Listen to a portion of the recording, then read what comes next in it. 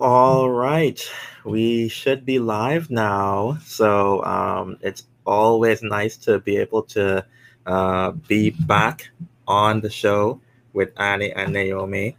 We're doing this live. So one of the things I forgot to do was put on my headphones. So I'm gonna do that now, folks. A little bit of levity for a show that is covering an important topic, which was our experiences around COVID 19, or how we framed it. Hindsight is 2021 commentary on the COVID 19 tales. So hopefully you all had an opportunity to listen to our last episode, which was Tales from the COVID 19 Front Lines. And it was a long one, but we thought it was important to share it as it was. And now we're going to have an opportunity to be able to just comment and give some of our feedback on the episode. But before we begin, I'd like to say that the views and opinions expressed in this podcast are those of the hosts and do not necessarily reflect the official policy or position of Talk Public Health, our sponsors, supporters, or employers. And of particular importance to this episode, persons should take official advice from their local health authorities and government around COVID 19. So, with that out of the way, Naomi, Annie, how are you all doing? Yeah, it's actually good to hear you read that disclaimer. I missed that that part, but that's good. Yeah, I'm doing well actually. And Annie, how about you? Yeah, I'm doing well. Still working in public health since that last episode. So, yep, still going. Mhm. Fantastic. I think it's important to have a little bit of humor to start off the episode. As we were going through reflecting on some of the comments that came through, um, Annie, you had pointed out a quote that Naomi would have shared, uh, which was, "Imagine if we had to work from home for the next 4 months or something." Right, when we were filming, when were Yeah. recording that episode. Um, so yeah, have we been working from home since that last episode? And like, what has this meant for us in terms of some, I guess, working habits, working policies? I'll throw it out to you too. I mean, I would say really going back to that particular episode and reflecting at this point, as you mentioned, Charles, was really extremely funny because actually from Monday, it's already going to be a year since people were sent home or like we started working from home. So I meant when we talked about it, we talked about opportunities for better work about policies around like remote work, working from home, work life balance, and in the beginning of the pandemic, it was really different. Like for me, it was like about being on the go. And since you felt like you're at home, it's like, okay, we can do this. Like you're still working. And after a while, there was now time for you to be like, okay, how do I make my office hours while I'm at home and still have a normal life? Because it kind of just took over everything. But I don't know what experience you had with it. Like, Annie, for you, I think you were mostly in at home in the bunker that time. So how was it for you, and what are your reflections? Yeah, well, I wasn't really working from home. I was still going into work. So, as you said at the beginning, it was the bunker, and then became a little bit more relaxed, but it was still the public health response branch. So, yeah, so I guess I kind of didn't have that same experience of working from home that many other people did, but I did enjoy having fewer people on public transport, that was for sure. Yeah, I mean, yeah. I had the opportunity to also um, work from home, and now heading back into like hybrid slash full. Well, actually, now I'm in office every day during the week, and it definitely had its pros and cons. I think that I like segmenting parts of my life, so I don't like doing work in my room. I don't like doing work at home if I don't need to. And I did find that it was difficult to try and separate some of those barriers and boundaries on work-life balance. And I know that a lot of people, they've shared articles where they feel like um, their work-life balance has kind of deteriorated because they find that they're putting out more, but it's also because they're also putting in more hours, and also people not knowing, hey, maybe don't schedule this meeting, you know, just because we're connected doesn't mean you have to call me at 7 a.m. All Yeah, right. exactly. Or even like 9 p.m. or Right. something. Yeah. Right. Yeah.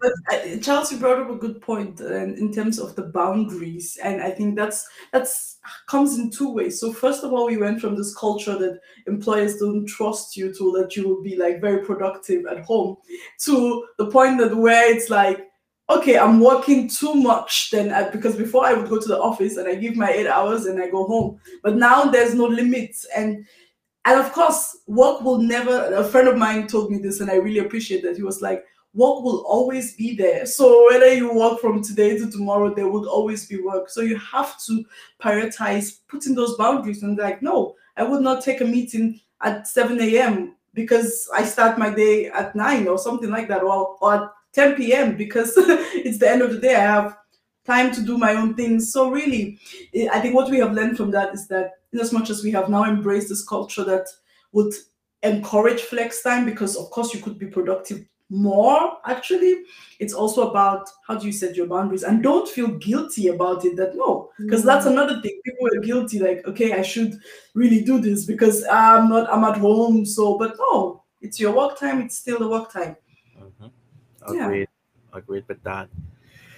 So It's also, I guess, on the flip side, I was also just talking to some other friends recently who are in parts of the world where there are curfews, and they actually have very strict boundaries put on their work and life, right? Because they actually have to leave work by a certain time in order to get home before the curfew hits. So they're actually not being able to dictate their work-life balance in that kind of way, which is an interesting other perspective over this whole thing as well. Yeah. I mean, with all of that. Sorry about that, Naomi. Yeah. Go on. No, I was just saying it's the whole different spectra to things, right? Yeah, It's like we can't have like an encompassing view. It's just good that this. I mean, there was a point Charles mentioned that. Okay, are we going to start looking at flex time, and also like remote working? And of course, this is the new reality, and it's a new culture we are building. So there are different perspectives, and the point is how do we better make it convenient and comfortable for people. So you have to kind of be aware of those boundaries, be aware of what works for you best, and communicate it as well. So kind of that's the new culture. We are moving into the new culture of work, and we'll see how it progresses. I agree with that. So now we're gonna pivot into another topic. We quoted some a paper around, I think the timestamp was around 39 minutes into the episode, where we talked about COVID-19 will give public health the voice it needs. Do we think that happened? Do we believe that that's true? Let's just talk around that topic. I mean, I don't want to be the one to start because this is quite like a very interesting link for me. So I would say, Annie, you've been the one that has been really on the front line of this topic. So what's your opinion about that right now? I think it's probably quite varied depending on where in the world you are. So here in Australia, I mean, definitely a lot more people know who epidemiologists are and what they do. Like that's become a household term now, and I like the fact that now with the whole sort of vaccine rollout, people are starting to appreciate as well the vaccination aspect of public health as well. And people are learning a lot about contact tracing, about incubation periods, just a lot of concepts that maybe we take for granted in public health that you start realizing that the public are actually only beginning to learn. So that's what it's like in Australia, but I know that there are lots of places around the world where public health has sort of been blamed for many things, and the view is a lot more negative. So it'd be interesting to hear what your experiences have been. I think if I had to add commentary to this,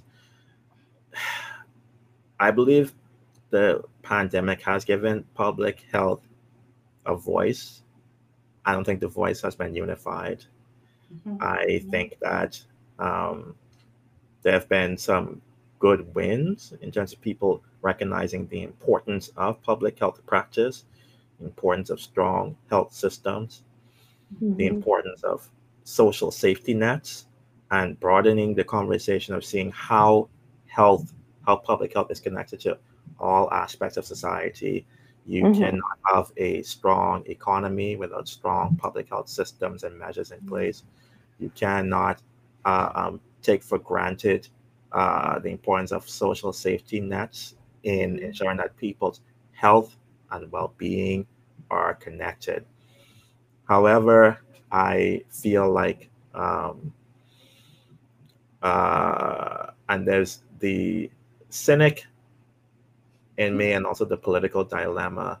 We know that, at least from what I've observed, there's been this pandemic is coming at a time where there's been a lot of political challenges being brought forward, and I know that we had mentioned in a comment a quote from Simon Rushton at Sheffield talking about that there's nothing more political than health. But I just feel like we're at a place now where I feel like there's a good segment of the population that appreciates what public health practitioners are doing, but there's also some segments of the population that are turning public health practitioners into villains.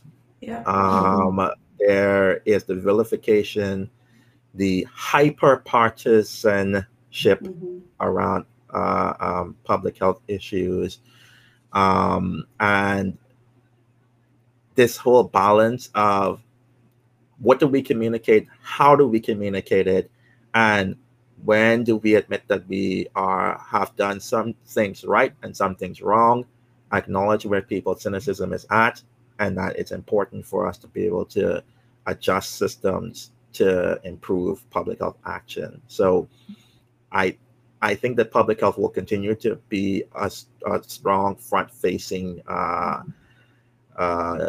area for at least the next 2 years in terms of all of the commentary around COVID-19. But I don't know if it has the positive voice that we imagine it to have.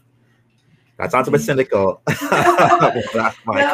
But Charles, you diplomatically addressed this, and I really like when you approach this in a very diplomatic way. And it's a good point. You started with the not being unified, and it just brought me back to some time in, was it October or November, where we had those two really different statements from the public health community. I don't know if you read the Great Barrington Declaration followed by the John Snow Declaration, really from the scientists opposing. So I think the Great Barrington Declaration was saying like, oh yeah, we don't need all these measures, and just that's a simplification of it. And please don't quote me. I think you should read it.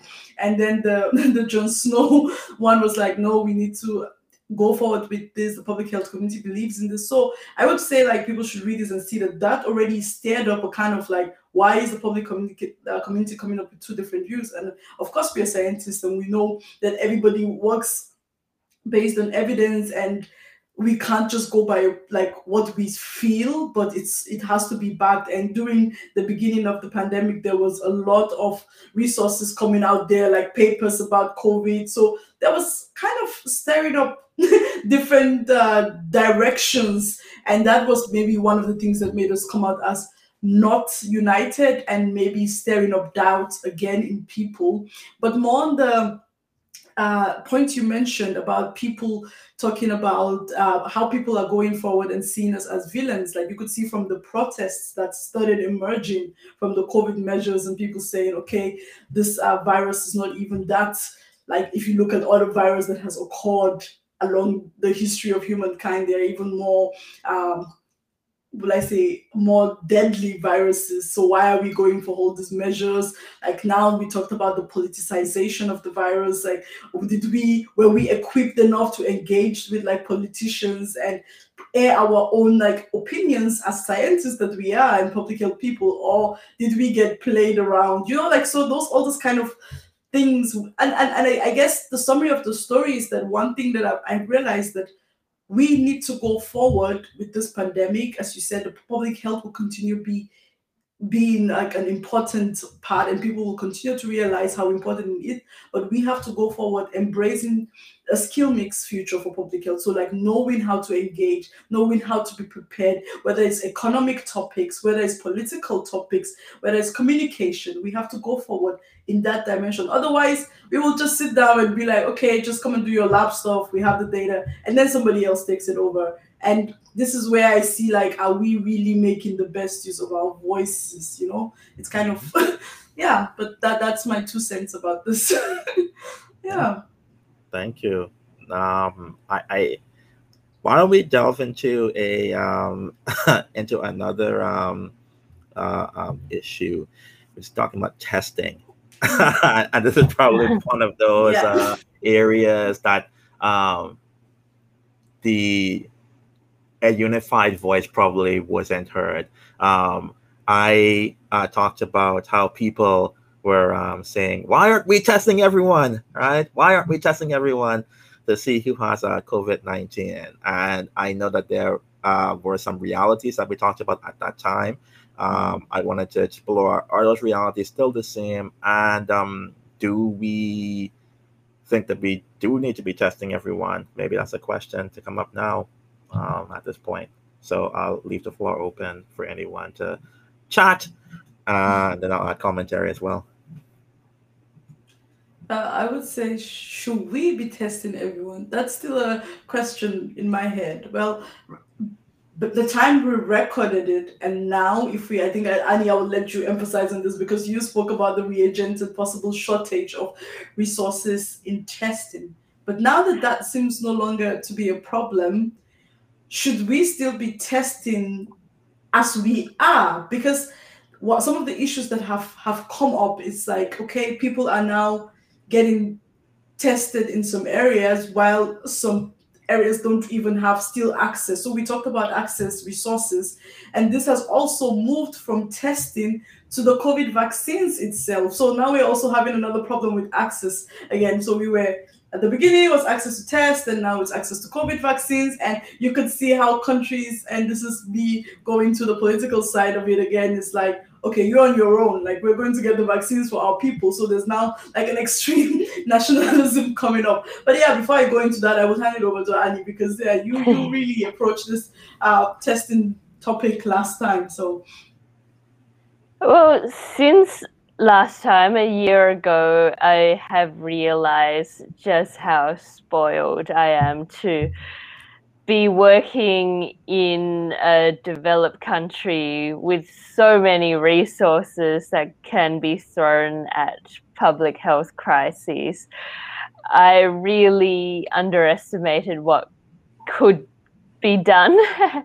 At the time, I thought, okay, we're running out of reagents. You know, we probably have, and there's a lot, and at the time there's a lot of demand for testing, but our testing policy was that we only test symptomatic people who fit certain high risk criteria. But I guess one other thing that I learned is that case definitions can change rapidly over time as well. And now, a year later, we have done so much testing here in New South Wales in Australia. So our state of New South Wales has 7.5 million people.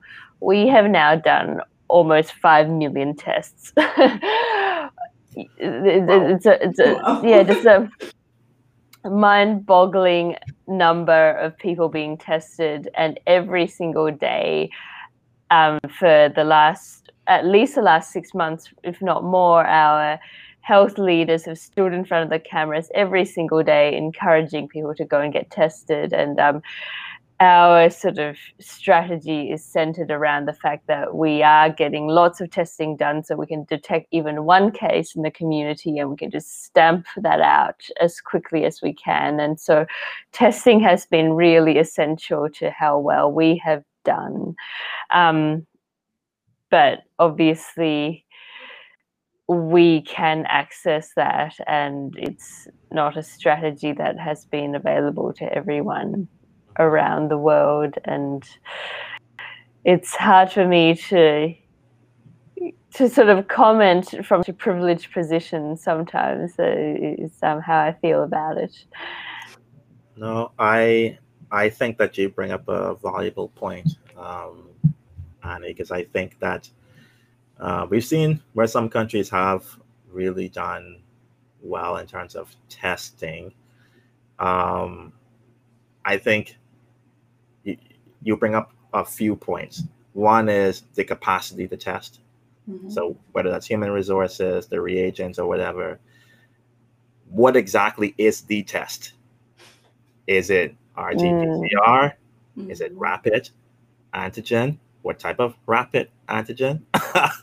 And then there is the affordability and access to testing. Whether this is a public health measure by case definition, or in this case now there's travel as well that's happening, mm-hmm. although not as much as it was pre-pandemic. Travel is still going on. And I know that in the Bahamas, at least, I can say that our numbers based on testing show that the outbreak here is under control. There are some hot spots being, like some small spikes that are being detected in some communities. And so there's leveraging some of those restrictive measures to try and control that. But we still don't have good let me rephrase that. We do not have affordable access to testing. Mm-hmm. A lot of the testing that is free is done by contact tracing, and that's if it's reported to the public health authorities here. But if you are not within the case definition, you need to go pay. An average COVID-19 RT-PCR test can range anywhere from $150 to $200 and something in the Bahamas. And if you use minimum wage as a amount per week, that's $210 per week. Minimum wage. So you're talking about someone's weekly salary to access testing privately. And so I just feel like this challenge that we have here, there are some that argue that once you reach a certain exponential threshold with disease spread, testing becomes irrelevant. Containment becomes the issue. That's what some have argued in terms of early on in the pandemic. If you were doing rapid testing and trying to get people tested, then you could have a better control. But with spread of disease being exponential, what's the point in that now? Trying to stick to the case definition is one thing, but in a country like the Bahamas, that is archipelagic in nature, where you really can have isolation, because based on island communities, you're having people who haven't been to their own island, their home island, away from family members, because they need to take a flight or a boat and they need to take an RT-PCR test. So what does that mean? I can only speak for that context, and I can only imagine if it's costing this much here, what it might mean for other countries, other regions. And I think this brings up this whole importance around equity in distribution of the vaccine. Is going to be a way to try and close some of this gap in terms of access to testing, because clearly the testing is only one component of this whole picture. Sorry, we talked a lot about that. Maybe let's jump to I'm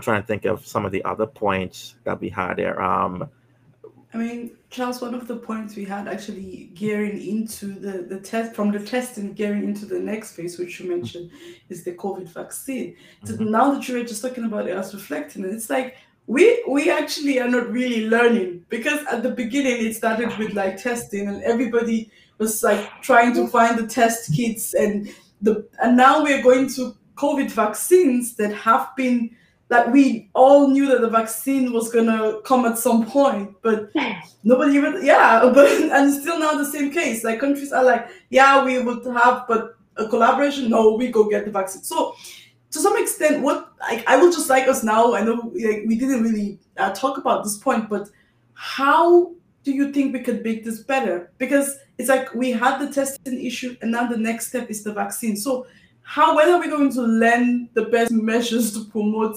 equity and redistribution of resources surrounding health? Because we're doing the same thing technically.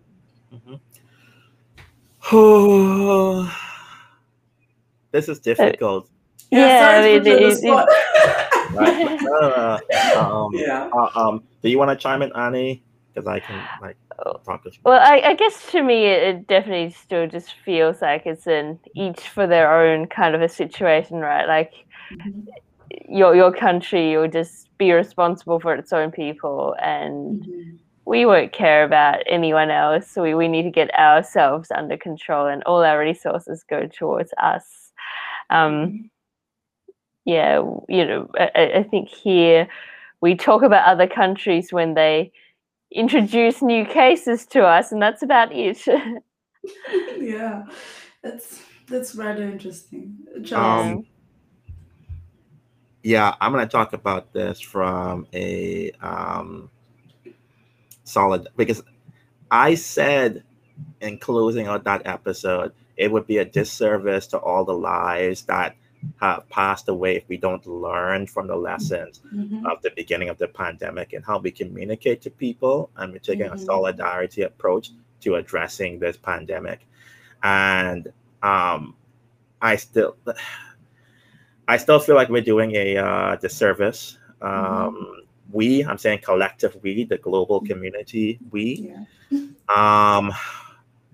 There's a significant shortage in terms of access to vaccines. I saw an image, and for those of you who are, I guess, listening, so not watching us live, I'm gonna see if we can find that photo and share on our social media channels. You're talking about some regions of the world might not get the vaccine until Q2 of 2022 through 2023. Right? We're in 2021, right? Q1 here. I saw a graphic that showed where some global north countries, several global north countries, have enough vaccines purchased to vaccinate their population 3 to 5 times over. What is the purpose for stockpiling that much vaccines that you need you bring this point, right? That you need to vaccinate your population it wasn't 2 times over. It was it was somewhere up to I don't get it. At the end of the day, you need for you need twice your population. Yes, right? What's the purpose of holding on to all of these vaccines? You said this, that you need your economies to operate. Economies will not operate unless you have both global north and global south countries being able to participate in the markets that you promote so much. And they cannot participate in those markets unless they have access to vaccines and affordable vaccines. Exactly. That's Um, another issue. uh, um, Pricing. I will bring up something, and I don't expect for you all to have to talk about it. I was so surprised when I saw Canada procuring vaccines through the COVAX facility. That was supposed to be a like equity-based facility, especially for low to middle-income countries to be able to access the COVID-19 vaccine. Canada has the opportunity to be able to access vaccines via multiple different sources. I did not see why they needed to procure vaccines from that particular portal. And for me, that felt like such a, and this is my personal opinion, persons, I felt like it was an attack on solidarity as an issue, right? Right, that wasn't the purpose of that facility in my mind, because you're one of those countries that has enough vaccines to vaccinate your population several times over. So why are you anyway? I think tells you actually, like, I know if you want to talk about this will be a whole episode about the different like parts of the whole vaccine discourse. You talk like the stockpiling, it's the pricing issue. It's also like an interesting thing about like, okay, if we have a pricing issue, should the COVID-19 vaccines patent be allowed? Like, well, what about the patenting of the vaccine? You know, I saw that and I was like, okay, this is like a different dimension. All these discourses are going, and maybe we need an episode for that. But moving forward, I think a nice segue to this, and Charles, you can also correct me or come back to another topic. It's about how you picked on solidarity and communication and how people should be more, I know I said it wrongly last time, I hope I got it, like more empathetic to each other.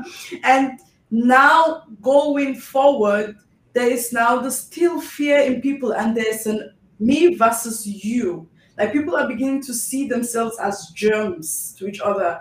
And I don't know what role we did, like how we, the public health community, communicated that it got to that point. Like I was walking the other day, and this is like several experiences I had, and this woman really preferred to hug like some dirty background thing than walk next to me, and we're both wearing like a mask, and this is not like maybe an issue of racism that people will see, because it happened again. Like people are like, don't touch me, like shouting or screaming, like, don't you dare enter the lift with me. And I'm like, okay, how are we moving from not only this pandemic to like a new society that is not sociable? Like, is that another Pandora's box we are opening? And like, yeah, what do you guys think?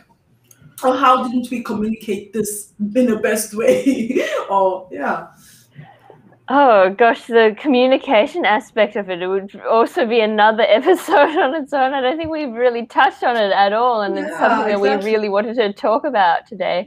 But I agree with you that so many things that aren't quite right, people are now just doing in the name of COVID as well. Like it's not just the sort of isolation solidarity, but just the other day I was in this uncomfortable situation where I saw some guy record these teenagers who weren't wearing masks. So we were all sitting on the train together, and he just got out his phone and just kept on recording the fact that they weren't wearing masks. And I'm going, look, dude, like you want to report them to the authorities, sure, but it's actually still not right to just record strangers on public transport. Like that's not allowed. But he seems to think that he can do it because it's for public health, and it's just so many rules get broken for COVID. Yeah. I just feel like this is a clear breakdown in risk communication patterns and trust, right, between the people who are having health provided to them and those who are communicating the health issues. And I know that there was this balance with having to communicate a sense of urgency in terms of how to avoid the transmission of COVID-19. but now it has become an stigmatizing issue. I had COVID-19. I was ill. I tell people that I had COVID-19. People get shocked. I'm like, I had it. I got sick. It was pretty terrible, but I'm better now. Um, and I think that if we would have more of these conversations, right, around the issue, that would help. That's the first bit. Yeah. The second bit is I think that we're still living in because we're living in emergency situations. A lot of the world is still living in emergency situations. You're treating everybody as an enemy combatant when you are living in emergency situations. And so this shows the importance, and it comes right back to the whole thing, the importance of solidarity and how we deliver these vaccines, because we will continue to live in emergency situations where people continue to see people as enemies to my health if we cannot get this thing sorted. Yeah. Yeah, I had more points, but I can't. I kind of want to pivot to this because I think it's important. Communication and racism around like COVID-19. We began. We touched on it around the naming of the vaccine, and in terms of the virus. Yes. Sorry. Yes. The virus. The naming of the virus, right? And its impacts on people, communities, and groups. Has that gotten any better since then? And I also want to talk about other naming issues. I would say that hasn't really I wouldn't say it hasn't really gotten any better, because then if you see with the strains. That's what I was going to say. It started becoming like the COVID strain from South Africa, the COVID strain from Brazil. And then all of a sudden it's like, don't let South Africans near us. Like, don't let, like, so we, and that's the thing that I asked previously. Are we actually learning, or like, are we just repeating things? Like, that is like something I'm battling with. I'm like, what? It's like, this just happened a few months ago. And it's like, we're just, Annie, sorry to cut you short. No, I was going to say the same thing. And I was going to say, well, instead of calling the UK strain, what have we come up with? We've come up with B117. And it's like, well, who's going to remember that in the public, right? Like, why can't we be better with just coming up with good names as well? Exactly. Thank you. That was definitely one of the points I wanted to like touch on. And I also had something to add, but you were talking about the naming, Charles, and I think it skipped my mind. But coming back to this whole point on the gaps and like vaccine and moving forward, I would say, and racism and the rest. And you mentioned about moving, how we take this forward. It's also to put the point on the kind of gaps we are creating, and now we have people looking at each other as germs, but then we also have like countries that might, like, we are closing access. And I don't know really fully about this vaccine passport discourse, and how is that going to help us move forward? And is it actually the best way to go? Because then you're really shutting off a whole continent. So let's say supposedly Africa does not get COVID vaccine to 2023. Are we trying to say that till 2023 Africans cannot visit like Europe? Also, those kind of things. I mean, we need to really think, what are we doing? And is that how is that solidarity? How is that so? And you see, this is like a normal discussion people are having, and I'm like, how can this even be a discussion? You're blocking off the world, and like, is this? And then this brings me back to the point on the political like influences. Is this just feeding into some political agenda, or how are we like? And this is something we need to think about. We can't just be like sitting down and be like, oh yeah, how do we better fit into this discourses that are happening? You know, it's like, I am going to we'll try to say this if we can talk for maybe just 5 more minutes and then wrap Yeah. up. Mhm. But I agree with you. Well, try to get these points quickly. One, I think if we keep repeating the mistakes um, of understanding where people's fears and cynicisms are at, we're going to continue to have this challenge. This conversation uh, around the vaccine passports does not help the vaccine campaign related issues around the world. The talks about COVID-19 strains in basis of country of origin does not help with Mhm. travel and opening up borders to No. people. and and and not talking about the geographic and racial disparities and how the virus control is being handled. We I think we've done some things right. We talked about social distancing in that episode, but now changing that term to say physical distancing in terms of being near people, because that word, just a slight change in terminology, changes how people view something. You shouldn't be Yeah. socially distant from people. You should be physically distant to avoid transmission Yeah. of Yeah. of viruses. And I think we just need to begin to think: are these things being done in tandem? Where is the plan? And how do Mhm. we communicate it in a way that the public doesn't think that everything is a secret globalist cabal coming Yeah. together to try Exactly. and rule the world, right? Yeah. I'll Mhm. I will leave it at that.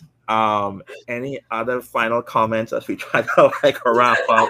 And I feel like we might need to have another episode, maybe even if it's a bonus episode, because there's a Yeah. lot of things we did not get to touch Appreciate on. the discussion. Yeah. Yeah, I mean, I think Charles, you really rounded it up with this. Yeah, how do we align the messages so that people really? It's this element of trust and belief, right? Or like all this whole, because there's a lot of hoax out there, and the hoax is easily like you could easily relate.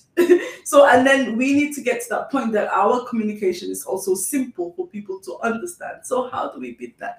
But I think one of the like things that keep bugging my mind. I was reading this book and I think I shared it with you guys in the past week, like COVID-19, the Great Reset.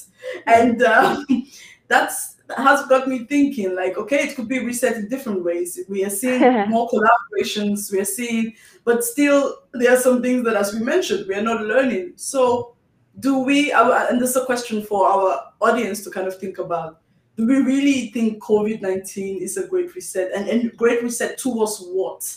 A better society or society that is distant again? Or like the, so we need to actually think about what does that mean for us?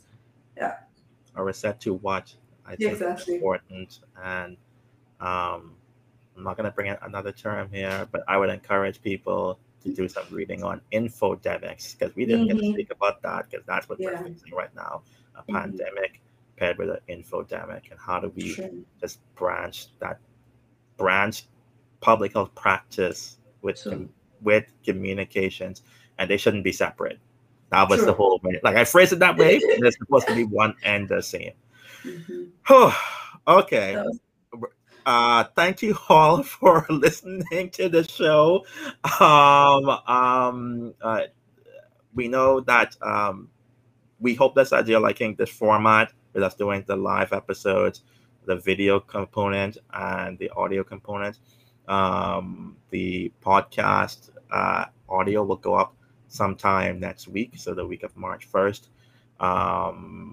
So if you want to wait until then, or you're listening, it's there. Just give us a follow, give us a like, leave us a review on those podcast channels, because it really helps in terms of the algorithm and people being able to find the podcast and hear a bit more. And we hope that we're continuing to build more trust with you and putting out content regularly that you enjoy. Anything else people want And to? on that, if there are particular topics that you really want to hear, please let us know as well. So we're very open to engaging with all of you. So yeah, give us suggestions and we'll see what we can do to accommodate. yeah, definitely. And we look forward to our next episode. Yeah. All right. All right, then. Take care, everyone. Enjoy Bye. your day. Bye-bye. Bye or night in my case. Bye. Yeah. All right.